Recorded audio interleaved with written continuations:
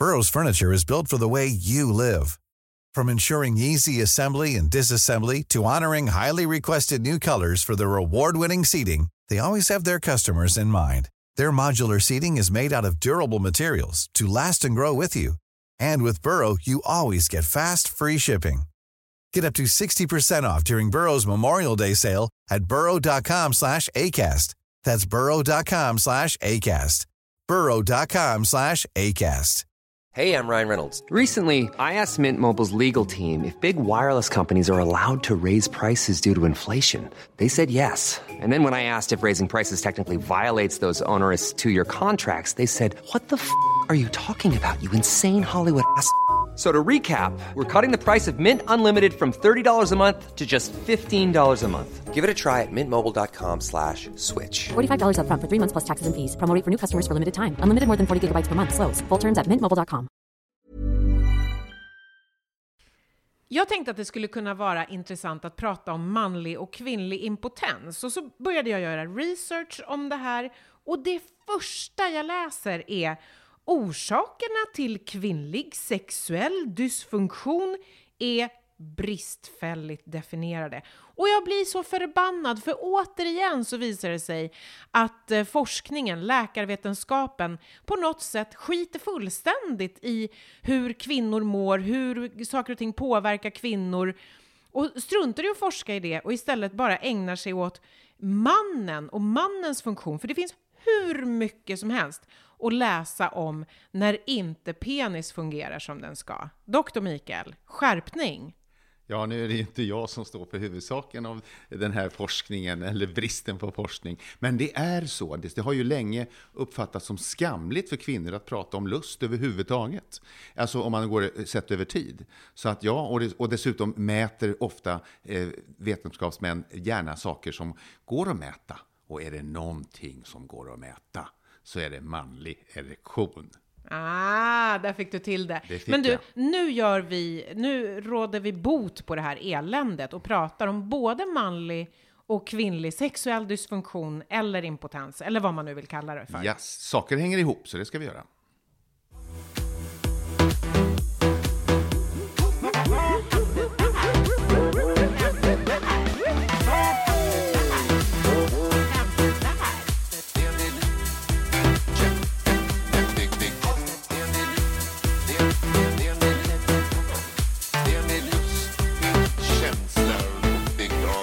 Och avslutningsvis, så här är det. Okej, Dr. Mikael, ska vi ta det från början då? Ja, det varför inte. Vad är impotens? Impotens är vad det gäller alltså manlig eller kvinnlig. Alltså, det måste finnas en definition av impotens. Är det när man inte får upp den? Är det liksom när man inte har lust? Är det när man inte blir våt? Alltså, vad är impotens? Ja, definitionen på impotens, och nu är det ju då manlig impotens, och det tror jag nog man får, det är erektil dysfunktion eller en oförmåga att upprätthålla en erektion för tillfredsställande sexuell aktivitet. Så att impotens, det ligger liksom i ordets natur. Det handlar om att inte penis blir hård. Punkt. Ja, det kan man säga. Då finns det ju ingenting som heter kvinnlig impotens. Egentligen inte, för då kommer man in på det här med libido, som det så fint heter, eller lusten.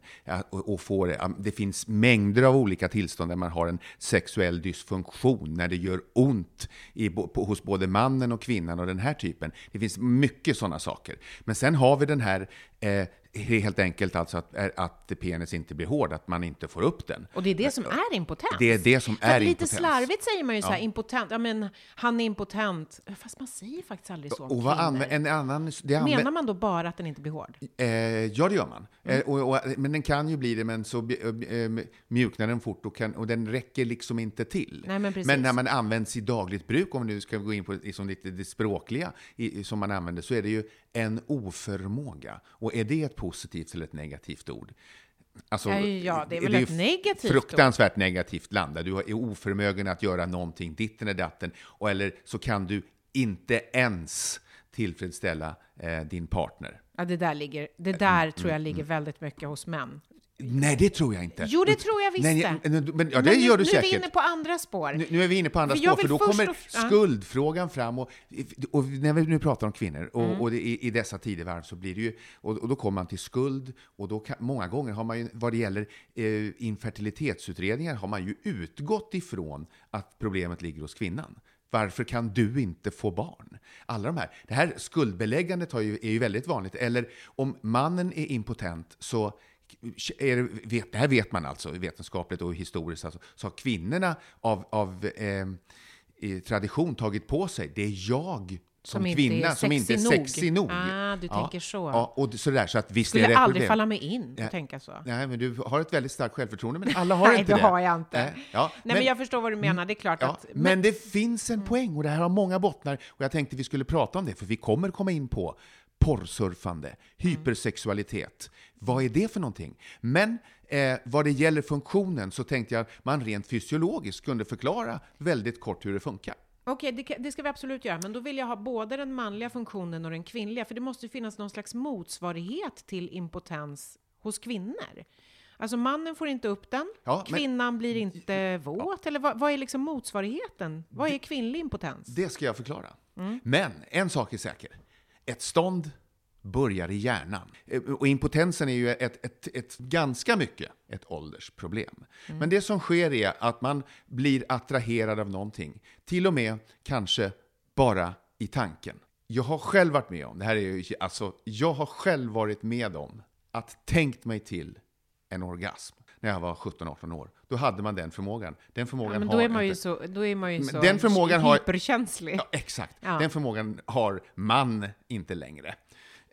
Alltså signalerna går, och vad är det då som händer? Jo, man får en relaxation av kärlen till penis. Och det på svenska kallas en avslappning av kärlen. Och då vidgar de sig. Ja. De är strypta, och sen finns det olika ämnen som cirkulerar, och så slappnar de här kärlen av. För att det finns, och erektionen då uppkommer på grund av två saker. Ökat inflöde av blod, upp till 25 gånger så mycket som i vanliga fall, normalt, och strypt avflöde. Så att när det rinner in mycket så rinner det tillbaks lite. Och det är en kombination. Och då uppstår erektionen som sådan, och blir den hård. Och det här finns alltså naturliga cykler. Och det här tar man noga reda på vad det gäller utredning och sånt där. Om man nu har olika skäl. Och det finns ett antal olika skäl till att man blir impotent. Delvis impotent, ibland impotent, situationsimpotent, läkemedelsimpotent och så vidare. Men du sa ju att en erektion börjar i huvudet. Ja. Så när erektionen inte funkar måste det kunna bero på massor med olika saker, inte bara på att det inte händer i huvudet. Ja, precis. Och då har man de olika skälen till att man inte får det här svaret. Det finns endokrina sjukdomar, alltså hormonbristsjukdomar som gör att lust inte uppstår, att de här signalerna inte blir så kraftiga. Till exempel testosteronbrist när man blir äldre.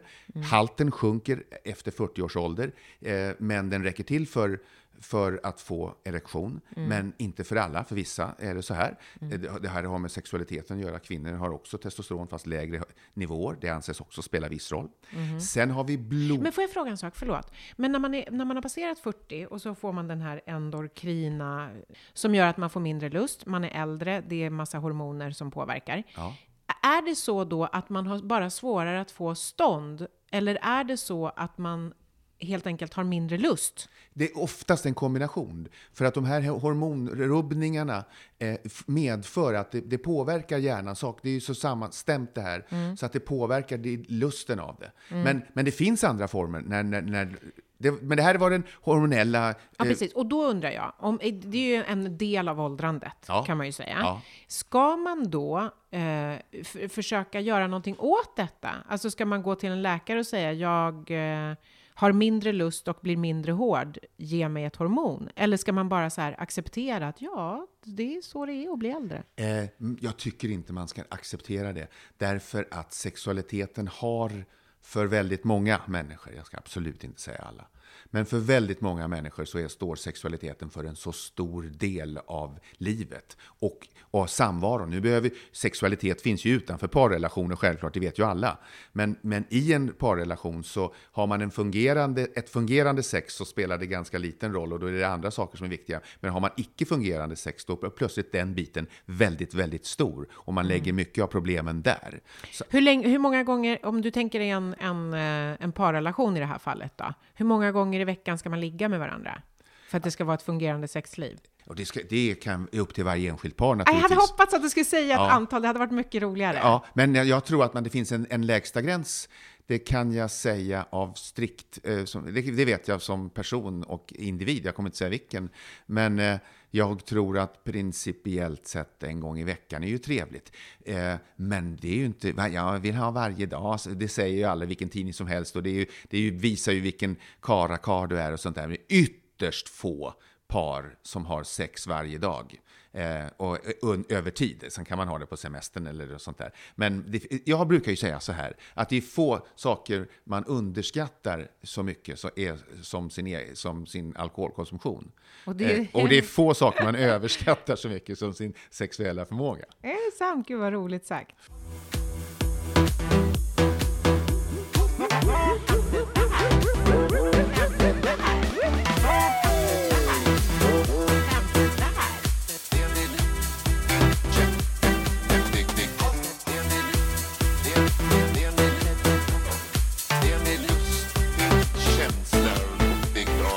Och avslutningsvis, så här är det. Vi var inne på impotens. Vi hamnade på någon helt annanstans. Ja. Det blev nästan filosofiskt här. Ja. Och det vittnar om bredden på ämnet och vikten av det hela. Och just nu skulle vi vara lite mer bara den strikt fysiologiska problematiken. Ja. Så att hormonproblem, det är en. Ja. Vad är det mer man kan bli impotent av? Som man. Vi pratar fortfarande manlig impotens. Blodkärlsproblemen, alltså den arteriosklerosen.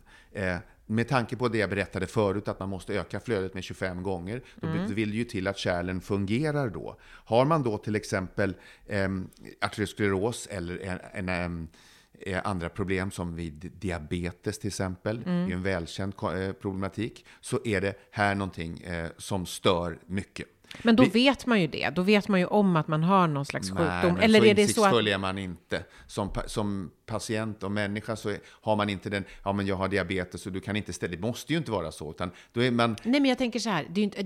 Är det så att om du till exempel är impotent så kan det vara ett tecken på, då behöver du kolla upp blodkärl och diabetes? Eller är det så att när man har kommit en bit in i sjukdomen? Ja, det kommer man ju att göra. Är du 25 år och är plötsligt impotent, då pratar man om psykogena orsaker. Depression kanske, prestationsångest kanske, porrsurfning kanske. Det här är en faktor. Sen har vi de neurogena problemen. Och där kommer också diabetes in. Därför att diabetes är ju egentligen inte en sjukdom. Det är flera sjukdomar. Det är också en vaskulär sjukdom, en kärlsjukdom. En skada på små kärl. Styrningen av nervsignaler. Inte bara flödet av blod i penis, utan att det är även känslan alltså. Sen har vi ryggmärgsskador. Olika trauma. Tidigare kirurgi och sånt där. Inklusive, som jag ryser när jag hör det bara, i hela kroppen, penisförstoringsoperationer. Hur många av dessa har jag inte fått höra? Du har gått från en liten erigerad penis till en något större slapp. Fast vänta lite, hur många är det som förstorar penisen egentligen? Alltså, är det så himla vanligt? Det är inte helt ovanligt. I alla fall i Sverige så är det ju hundratals per år i Sverige. Och det här är någonting som jag liksom bara, gör det inte. Tipset är, gör det inte. Operera inte. Nej, alltså, förstora inte penis. Man dribblar med funktion. Men det är så känsliga grejer. Nerv och kärl skärs av utan att man ser det. Det är på mikronivå. Gör det inte. Men det här kan alltså uppstå också vid, som jag sa, med MS, vid trauma och vid ett annat stort problem också. Förstås. Tråkigt att prata om, men prostatacancer. Och behandlingen därefter. Då har du tagit upp alla de fysiska orsakerna till... Nej, jag har en kvar. Ja, berätta. Och det är ju den som vi kallar den självförvållade eller iatrogena eller läkemedlet. Alltså det finns ju läkemedel då, till exempel en hel del antidepressiva. en hel del betablockerare som man använder sig av vid till exempel högt blodtrycksbehandling. Och även såna här bensodiazepiner av ångestdämpan och sånt där. Detta sänker funktionsmöjligheterna alltså. Och till viss mån även lusten. Om man nu kommer till antidepressiva. Så att, som du hör, det är en hel räcka av olika skäl där man kan göra någonting åt det. Där det här inte bara är en samlevnadsproblematik. Och det här är inte bara... plötsligt så blir det inte...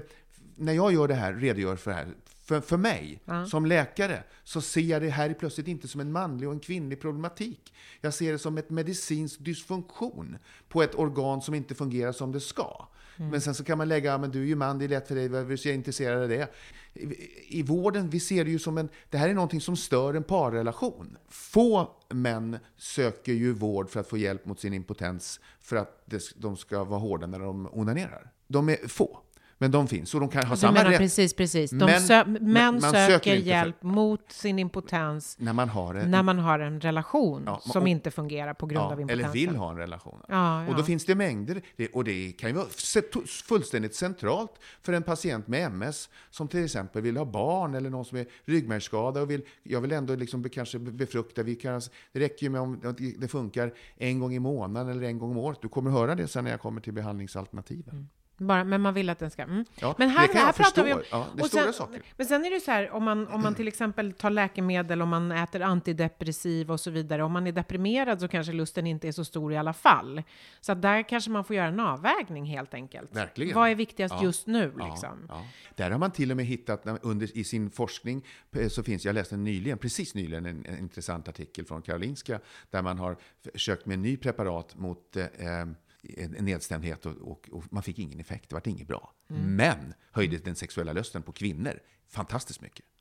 Jaså? Ja, har du hört? Vad var det för medicin? Vad heter den? Ja, just det. Men den hade andra biverkningar också, så att det finns, som jag sagt, det finns inga mediciner utan biverkningar. Men den är alltså registrerad utomlands då bytte man område. Och säger, men så där gör de ju jämt. Och så här, vi ska göra en mot det, men då riktar man in sig på hyposexuella syndrom, kvinnor och män då, och ger dem den här. Och då har det funkat mest på kvinnor i det här fallet då. Men det är som så vanligt vid många olika tillstånd där, så fungerar medicinen på alla? Nej, det funkar bara på de som har en brist.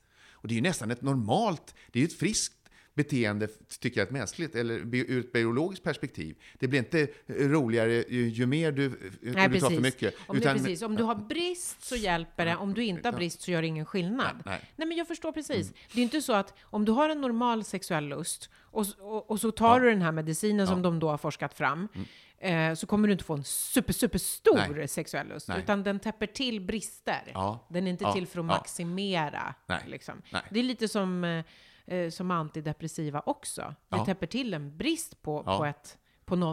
men du upplever inte eufori. Men man blir inte skitlycklig om man är normalglad och äter antidepressiva. Precis, du blir mindre olycklig, men du blir inte gladare. Exakt, men det var en bra förklaring tycker jag. Får jag gå tillbaka till en grej bara där med penisoperationerna? Jag fastnade där lite grann. När män gör en operation för att få en större penis, så får det väl ändå vara för att, tänker jag, då måste de ju ha ganska stora besvär eller komplex för att de har så liten. Och då kanske de har en sån här så kallad mikropenis som jag har läst om. Alltså den får ju vara väldigt liten för att man ska känna att det är så besvärligt så att man är beredd att göra en operation, eller? Nej, det ska man ska nog inte uttala sig om vad man har för drivfjädrar. Nej, men jag bara undrar om det är så. Och då tänker jag, kanske om den är så liten, kanske att det ändå betyder mycket för självkänslan att man får göra den här operationen. Ja visst, och då ska man ju verkligen inte gå till någon kvacksalvare i något garage som jag har berättat om tidigare. Utan det här ska ju, och då är det nog snarast en certifierade urologer som ska pyssla med det här. Folk som gör det här varje dag. För att återigen, det är så... Men hur mycket större blir den? Alltså det man gör är att i stort sett du förstorar den. Det finns ju olika varianter. Du kan dra ut penisen lite, för en tredjedel, en fjärdedel av svällkropparna sitter fast inne i bäckenet, så att man kan dra ut dem så att säga, så de kommer utanför kroppen. Men då blir den lite vippigare. Den sitter inte så väldigt bra fast, men den kan bli hård. ändå fortfarande, och den funktionen. Ja, det är bra. Ja, men det är ju en fjärdedel större, det är ändå ganska mycket. Det kan ge lite grann, men det här är inte den stora grejen, utan man kan fylla den med fett. Och då fyller man ju med fett från den egna kroppen, så att du får en större penis i slakt tillstånd. Så att den ser men liksom... Då slipper du skämmas i duschen när du står där, eller när det är kallt i vattnet. Behöver man inte ändå. Nej, men det är lätt att säga till. Nej, men jag fattar vad du menar. Ja. Men jag ville bara säga det. Då laborerar man med funktionen. Ja, därför att du är inne i ett område som är väldigt innerverat, det vill säga rikt på nerver och kärl. Du ser inte ens när de är knappt så att de blöder inte om du skär av dem där. När du gör kirurgiskt en intervention kirurgiskt, du är där och petar, så är risken att du har sönder någonting mycket, mycket större. Vi har ju kvar den stora biten, gissar jag. Jag sitter här och gissar hej vilt.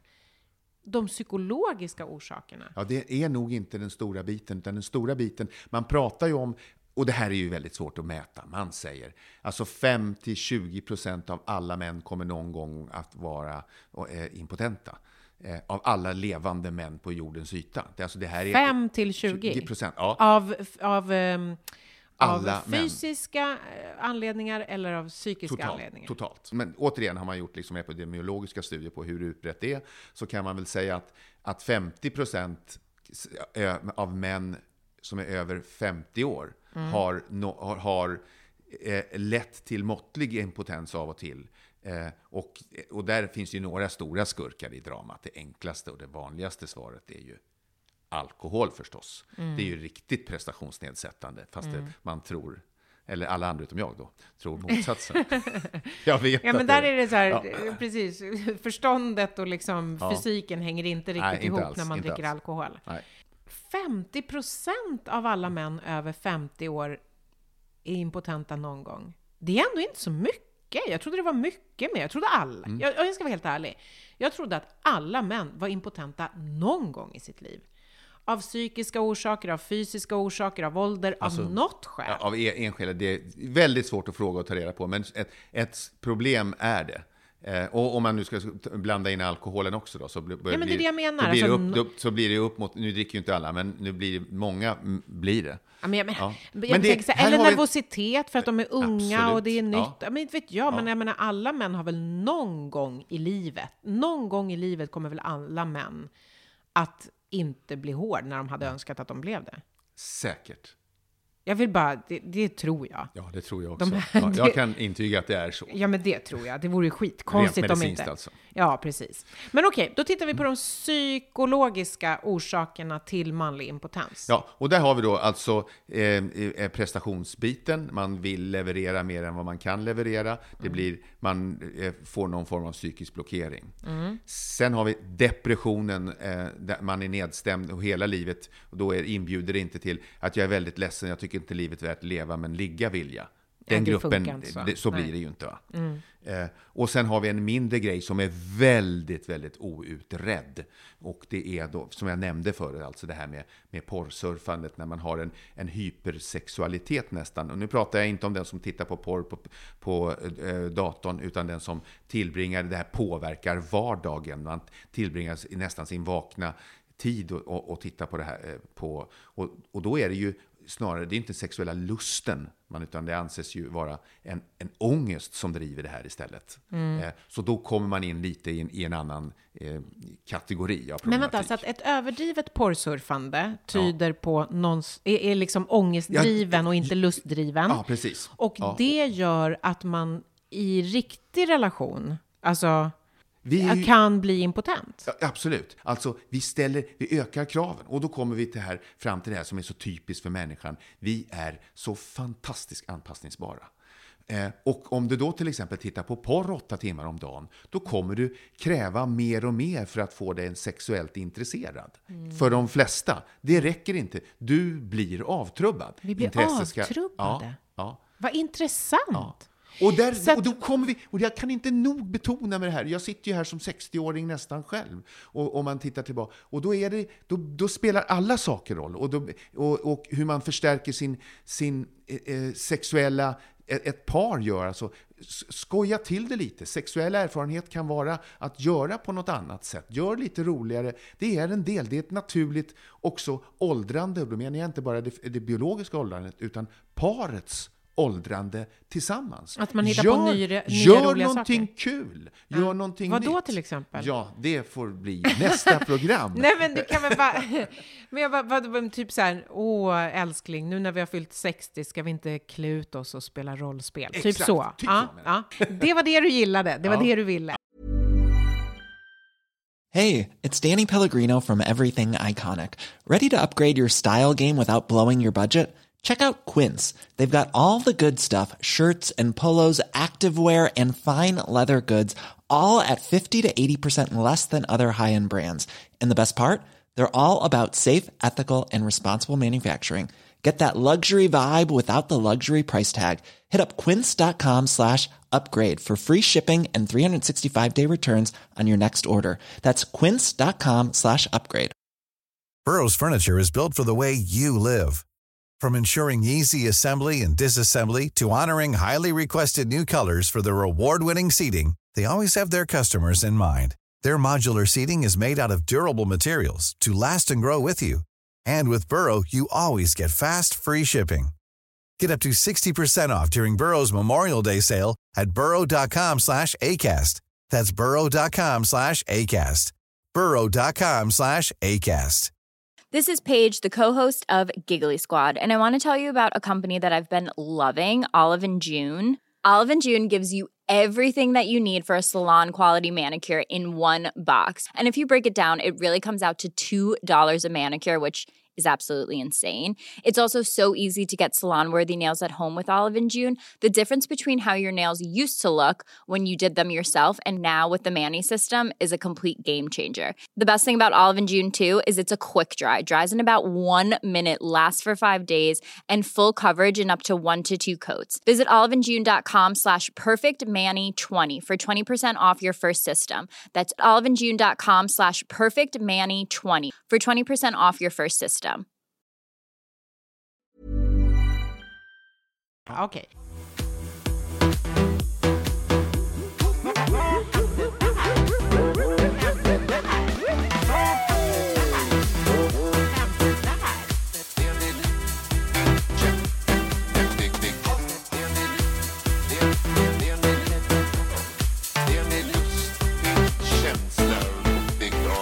Och avslutningsvis, så här är det. Men du, om man är fysiskt frisk, man har liksom kollat upp blodkärl och allting, man har inte opererats, man har inte MS, man äter inga läkemedel, men man har svårt att få upp den. Man förknippar det med någon slags prestationsångest. Vad gör man då? Då söker man hjälp för det här och man börjar, alltså det finns ju speciella mottagningar, man kan faktiskt börja hos en vanlig distriktsläkare, och det har man nog gjort om man har kommit så långt som du beskriver, för det finns grundläggande grejer som ska redas ut först. Man ska ta en sexualanamnes, man ska kolla en så enkel fråga som är jättebra fråga. Och vad är det? Har du morgonstånd? Ja eller nej? Om man har morgonstånd, då? Då fungerar den rent mekaniskt, om man nu säger, eller fysiologiskt. Då finns det kärl. Alltså, blodflödet funkar som det ska. Blodflödet funkar, känseln funkar. Vi har ju alltså erektion någonstans 2, 3, 4 gånger per natt. Alla män då. Vilket för mig osökt in på kvinnor. Har de morgonstånd, tro? Ja, det kan man ju undra om de ändå inte säger här. För att nu är det så här, att vad finns det för likheter? Du var inne på det själva, är det bara en grej? Är det impotens bara att penisen ska stå eller inte? Alltså, det finns ju svällkroppar. Klitoris svullnar ju. Ja. Och yttre blygdläppar svullnar. Ja, men det var därför jag tänkte att man kunde prata om kvinnlig impotens. Ja, att det också skulle finnas. Ja, det gör vi. Ja, men om klitoris inte svullnar, om svällkropparna, förstår du? Om det inte finns och då motsvarande då. Ja, då kikade jag på det där. Och apropå, måste ju ge dig lite rätt. Det är smärtsamt, men jag gör det. Det finns väldigt... det finns ju väldigt lite skrivet. Men det kan nog vara så att även kvinnor kan ha motsvarigheten till morgonstånd. Och hur yttrar sig den? En förstorad klitoris förstås. Hänger det ihop med någon slags lust, eller är det en ren fysisk reaktion? Förstår du vad jag menar? Det anses vara en testning. Att man rebootar systemet, för att använda dataspråk. Så män får morgonstånd för att systemet rebootar sig? Ja, det är en funktionskontroll. Man vaknar, man öppnar ögonen, man får en hård penis. Nej, det gör man inte. Man får det innan man vaknar med den. Men också när man vaknar med den. Inte, liksom, det är inte så att du vaknar och blir hård, utan du är hård när du vaknar. Sen spelar det alltid? Förlåt att jag frågar. Inte alltid. Men sen så är du kissnödig också när du vaknar. Och då blir det en viss mekanisk tryck ifrån urinblåsan på nervtrådar som gör att sådär. Så det finns många faktorer som samverkar. Hur ofta ska man ha morgonstånd då för att man ska veta att penisen funkar som den ska? Rent fysiskt pratar jag om nu. Två i veckan? En i veckan? Ja. Nej, alltså du har ju en gång. Förlåt, jag har ingen penis, jag har ingen aning. Nej, det är skrämmande av din okunskap, men jag försöker hjälpa dig. Det är svårt att veta om man jag har aldrig haft morgonstånd. Aldrig? Nej. Det var ju lite spännande. Man undrar ju om du har haft det eller inte. Jag frågar ju dig snarare. Ja, men det vet jag ju inte. Men ett kvinnligt morgonstånd i så fall, motsvarigheten, det kan vi ta reda på. Eller det är väl ingen som vill veta det, hur jag mår på morgnarna. Men om kvinnor i allmänhet har det så här. Ja, men lyssna nu. Ja. För du sa så här, en koll som man kan göra själv, det är att kolla om man har morgonstånd. Om man har morgonstånd så är det i alla fall, så funkar den rent fysiskt. Det kan man nog, då finns det... Okej, men samtidigt så sa du då, män har inte morgonstånd varje morgon. Alltså man har erektion under sömnen, det har de... Men det kan man ju inte kolla, då sover man ju, Mikael. Det kan man visst kolla. Det finns instrument för sånt, det kan jag lova dig. Men jag sa att grejen är, där frågan utspann sig, hur tar man reda på? Om man har en dysfunktion, man är inte nöjd med sin potens, vad kan man göra? Och då kommer man få den här frågan. Och det här kan man ju följa upp. Man kan se om man har det. Det finns ju mätinstrument, jättefina, små elektroder som man kan mäta. Om de dras isär mer än 1 millimeter så kan man registrera det hur lätt som helst. Vadå, du menar att men då får man gå till en läkare och så får man hem en maskin? Ja, typ så. Typ så, man får inte hem den, men ja. Så det kommer, vad jag menar är att det här ska utredas då. Det är de här bitarna som man ska göra, det är där man börjar. Och ta reda på liksom, vad är mitt problem? Och återigen så är jag 20 år, är jag 30 år, är jag 40 år, är jag 50 år och prostataopererad. Alltså sådana här saker. Så att, man kan absolut vända sig till sjukvården och det finns mycket att göra. Men det kan ju bli så att om man har en ständig problematik, att då är det framförallt då urologspecialister man ska vända sig till. Men du, om vi tittar då närmare på kvinnans, nu ska vi se, vad sa du? Kvinnans morgonstånd. Ja, det var lite intressant. Ja, och det finns ju väldigt lite skrivet om detta. Såklart, eftersom det krävs det att forskarna skulle forska på kvinnor, vilket forskarna inte gör. Jag är så förbannad. Nej, men jag tycker att forskarna gör rätt. Man får börja med att forska om det folk klagar, det som man upplever som ett problem. Och om man just morgonståndet, det är ju alltså har man ett problem så är det ju där man ska lägga fokus. Jag förstår det, men det vore ju väldigt intressant om man också faktiskt forskade mer på kvinnors sexualitet. Ja, men det håller jag med dig om. Ja, överlag kan jag tycka. Överlag så tycker jag man kan forska mer på kvinnor, eftersom man nästan uteslutande har forskat på män historiskt, så vet man ju väldigt mycket om män när det gäller allt. Och nu pratar jag om så här, hjärtinfarkter och grejer. Där har man ju forskat på män. Det behövs ju mer forskning på kvinnor. Vi är ju inte identiska. Nej, precis. Och det behöver man ju faktiskt börja reda ut. Nu är det ju inte det här ett opinionsbildande program, utan nej, det här är ju ett jag ville bara ha det sagt. Ja, jag ville bara säga det. Ja, och det fick du. Tack. Jag är ju väldigt mycket för det här att vi försöker berätta var vi liksom står. Och jag kan ju inte ta ansvar för bristen på forskning av kvinnors sexualliv. Nej, men kan ju faktiskt, du kan ju hålla med mig så att vi tillsammans kan driva frågan. Du får berätta först bara det här med kvinnligt morgonstånd. Alltså det finns en naturlig variation i svullnaden av cellkropparna. Och det är rimligt att anta att kvinnors lust är lika stor som mäns lust. Men de utmärker ju sig på ett olika sätt. Vi ska inte gå in på alla faser och sånt där, men det är ju vad det gäller orgasm, vad det gäller sexualitet och sånt där, så finns det ju, det har med ökat blodflöde att göra. Allt ifrån att brösten svullnar till bröstvårtorna blir förhårdnade. Det är ju nerv- och kärlmedierat. Så att allt det här finns ju, det är bara att vi är olika biologiska varelser. Du har ju gjort klart att det inte finns en kvinnlig impotens. Men om vi ändå pratar om en kvinnlig sexuell dysfunktion då? Om vi pratar om det. Ja.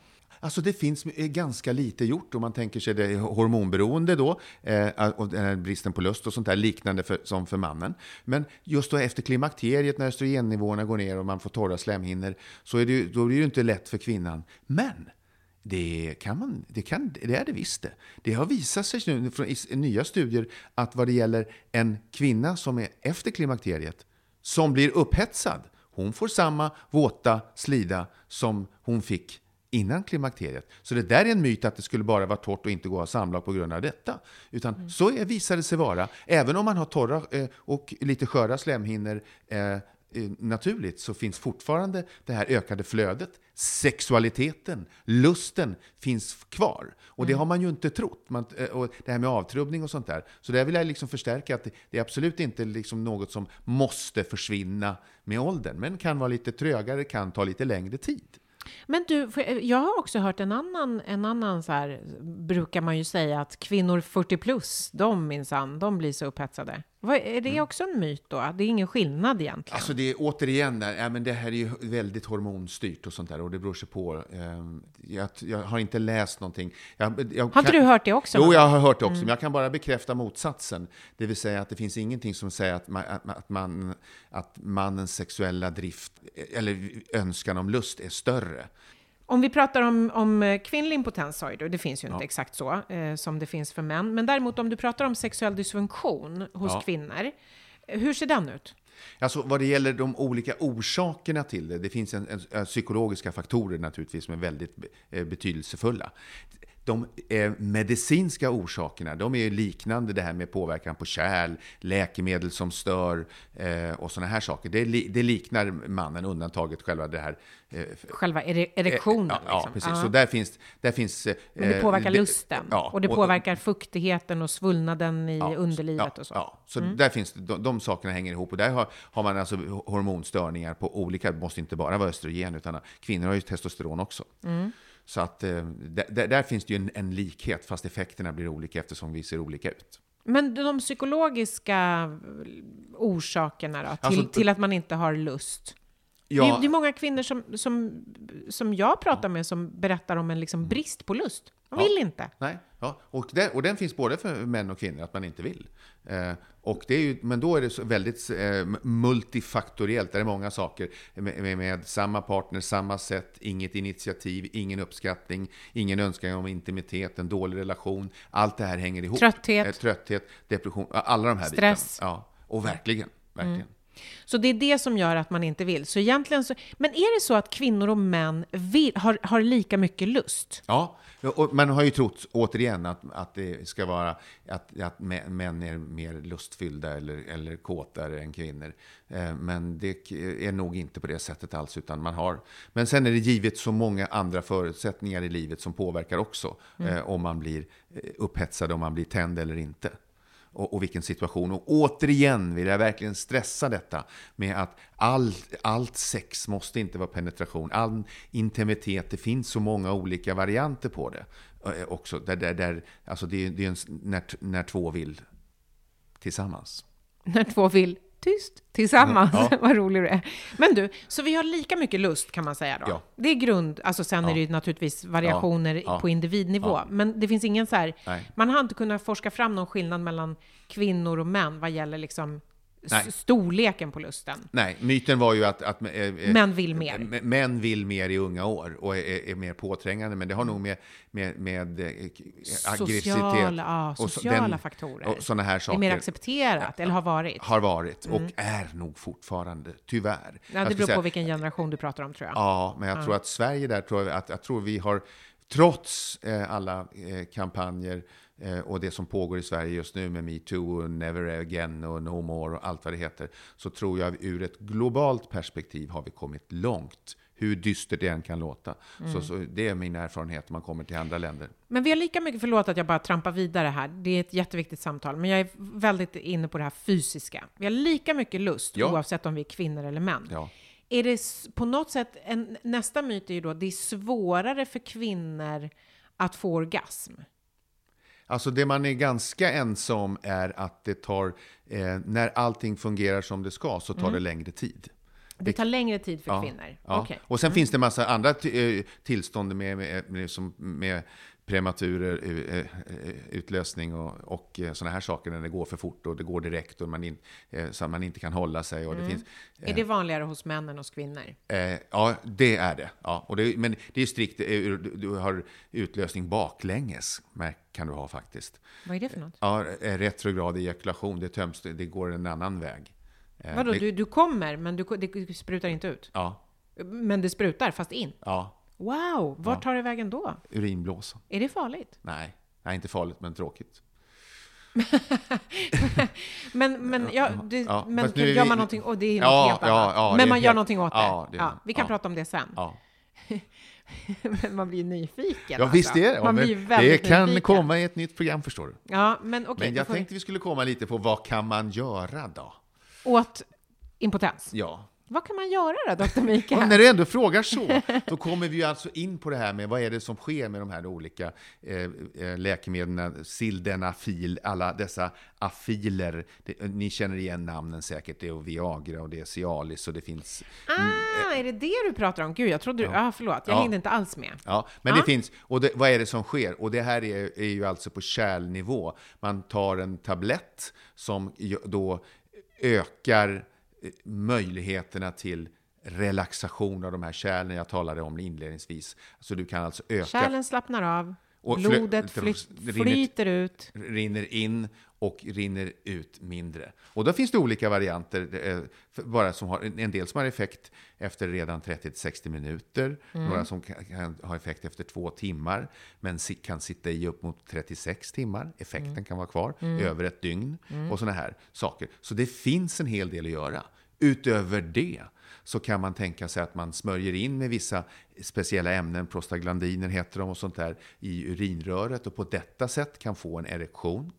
Man kan tänka sig injektion med en mycket tunn nål direkt i svällkropparna, så kan man få och det här fungerar för en del. Och jag vill igen säga att man tycker, för den som har ett normalt fungerande, så tycker man, är de inte klok? Pratar man om att någon frivilligt vill att man ska sticka en nål i snoppen?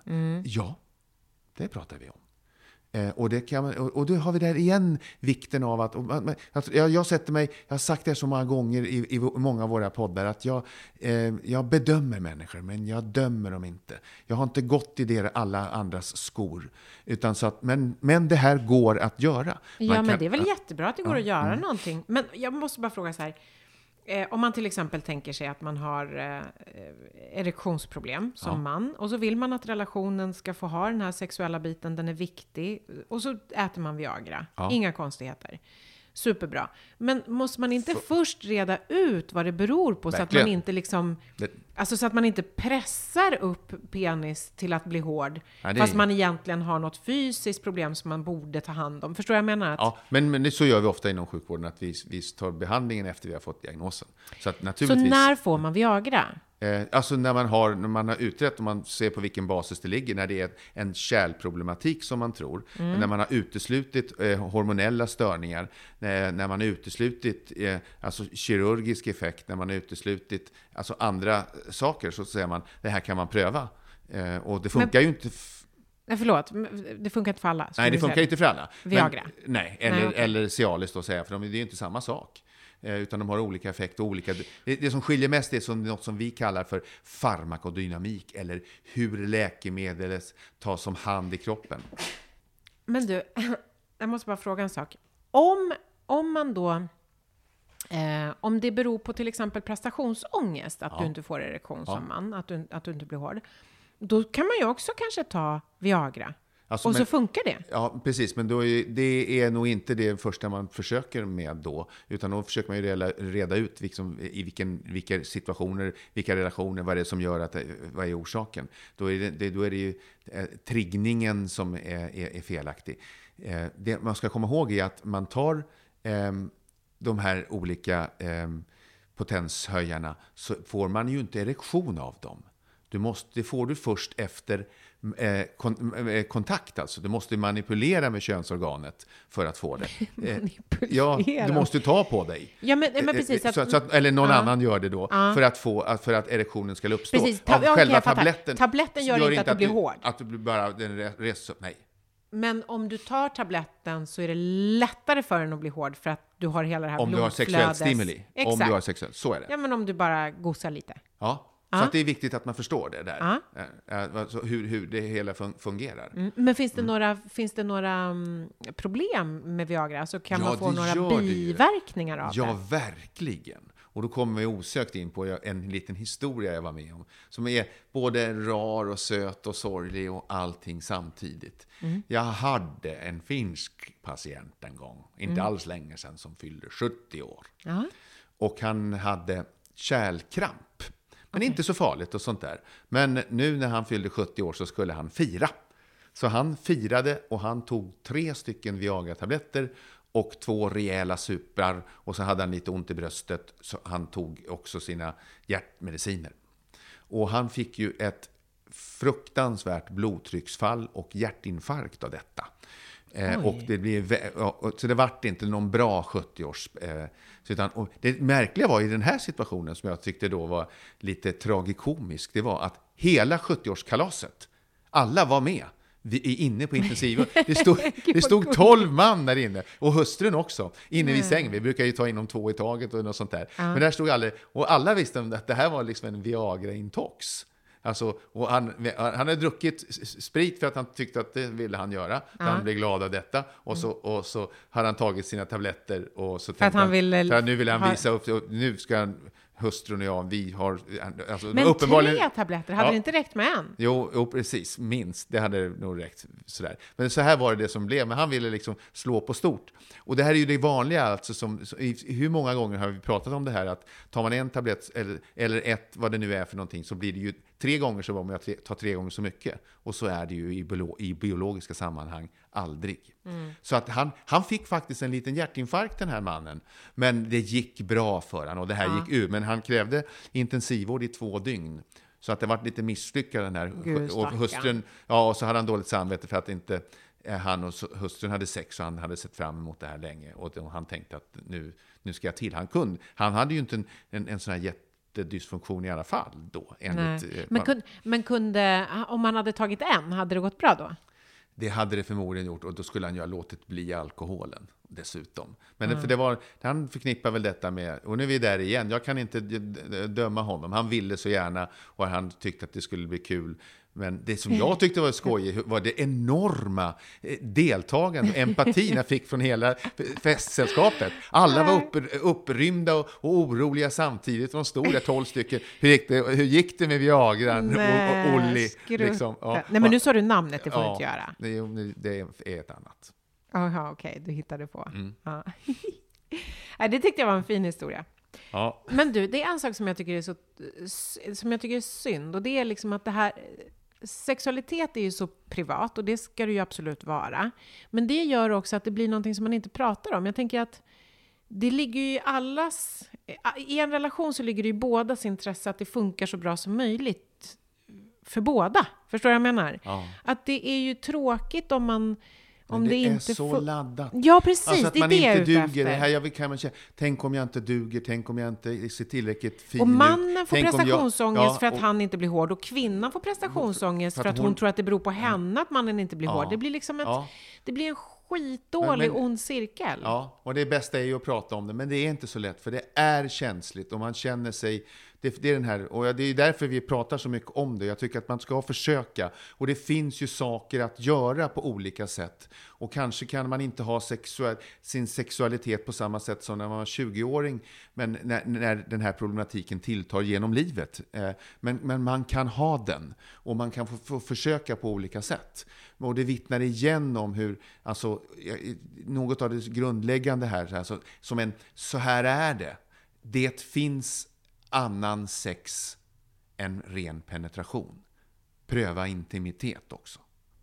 Men Dr. Mikael, om man är i den situationen så finns det någon så här outtalad tågordning. Förstår jag menar? Att du säger så här, men man kan ju ha intimitet, men då måste man ju ha kommit överens på något sätt. Då måste man ju prata om det. Man måste komma överens om att det är okej. Ja.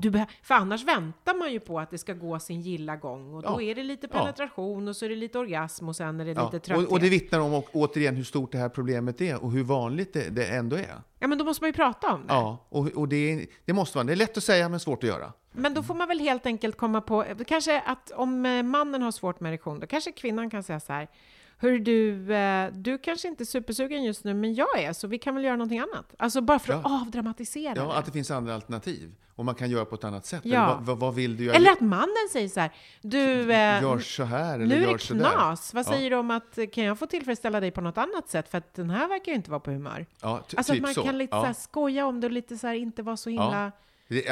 Jag håller med dig i sak, men det är inte alldeles enkelt. Jag vill bara liksom jag förstår att det är svårt. Jag skulle själv tycka att fasen var synd att det inte... Ja, men då kan du säga det. Åh nej, vad synd att den där killen skulle lägga ner just idag när jag så himla gärna vill ha dig. Ja, just det. Ja, det är väldigt vanligt att man pratar om penisen i tredje person.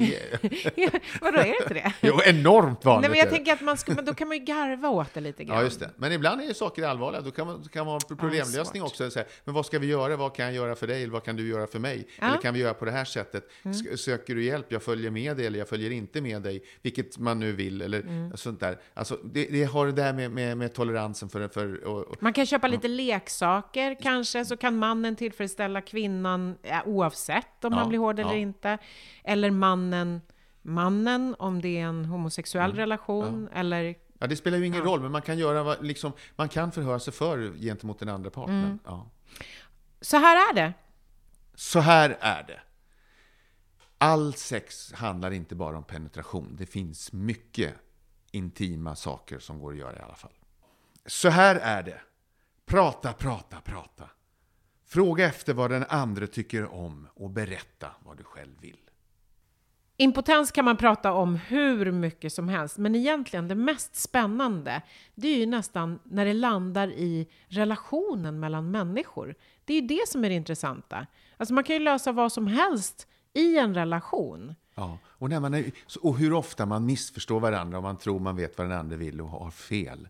Fråga är ibland lösningen. Prata. Och våga berätta. Ja, som sagt, lättare sagt än gjort kanske, men förhoppningsvis har vi hjälpt någon på vägen. I Läkarpodden, som ni alltid kan mejla till på läkarpodden@tv4.se.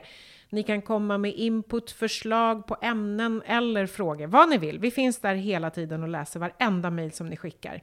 Ni hittar mer information om ni klickar in på Läkarpoddens sida på tv4.se/läkarpodden, och vi finns alltid på Instagram på Läkarpoddens Insta. Var rädda om er och var rädda om varandra. Puss och kram! Kram så mycket!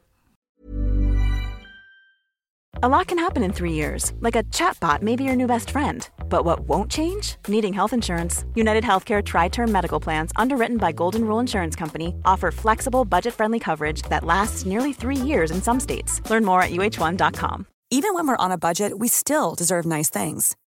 Quince is a place to scoop up stunning high-end goods for 50 to 80% less than similar brands. They have buttery soft cashmere sweaters starting at $50, luxurious Italian leather bags, and so much more. Plus, Quince only works with factories that use safe, ethical, and responsible manufacturing. Get the high-end goods you'll love without the high price tag with Quince. Go to quince.com/style for free shipping and 365-day returns.